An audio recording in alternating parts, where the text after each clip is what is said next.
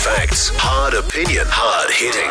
Early edition with Kate Hawkesby on News Talk ZB. 14 past 5. Right, the New Zealand Blood Service is expanding its eligibility criteria. From now on, the age limit for first-time blood or plasma donors is now 71 instead of 66, and existing donors may now be eligible to keep donating until they're 81 instead of the current 71. With us now, New Zealand Blood Service spokesperson Aska Burge. Morning to you. Good morning. How do you decide these age limits? So we have a wonderful clinical team who review the criteria on a regular basis. We look at current scientific evidence, including data from other international blood providers, and then those are all submitted to MedSafe for approval before they're implemented. So are you having to expand because you need more donors or just because science has allowed it? Really, science has allowed it, but it does give us this opportunity to obviously have more donors and have our donors donate for longer, which is fabulous.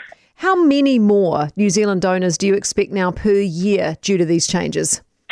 Well, we think probably about 300 donors who currently donate will be able to keep donating now that the upper age limit has extended. But there may be many more hundred people who previously used to donate or considering donating that will now be eligible. So we really would want people to go to our website, check if they're eligible, and then book an appointment to donate. If you've donated all your life now, you can donate until you're 75, and then if you get medical officer authorisation, you can potentially keep going until 81. So What sort of tests are involved in that kind of authorisation?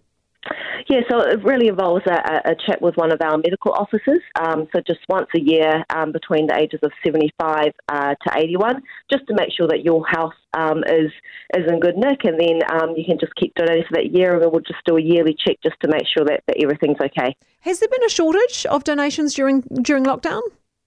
Oh, look, our donors have been wonderful, and I think obviously some people have had some extra time, so we've seen blood donations coming in. However, we still need 10 to 30,000 more donors on the panel to enable us to meet supply. So we really want new donors to come in, start donating and give regularly. Excellent, Aska. I wish you all the best with it. Thanks for being with us. Aska Burge, New Zealand Blood Service National spokesperson.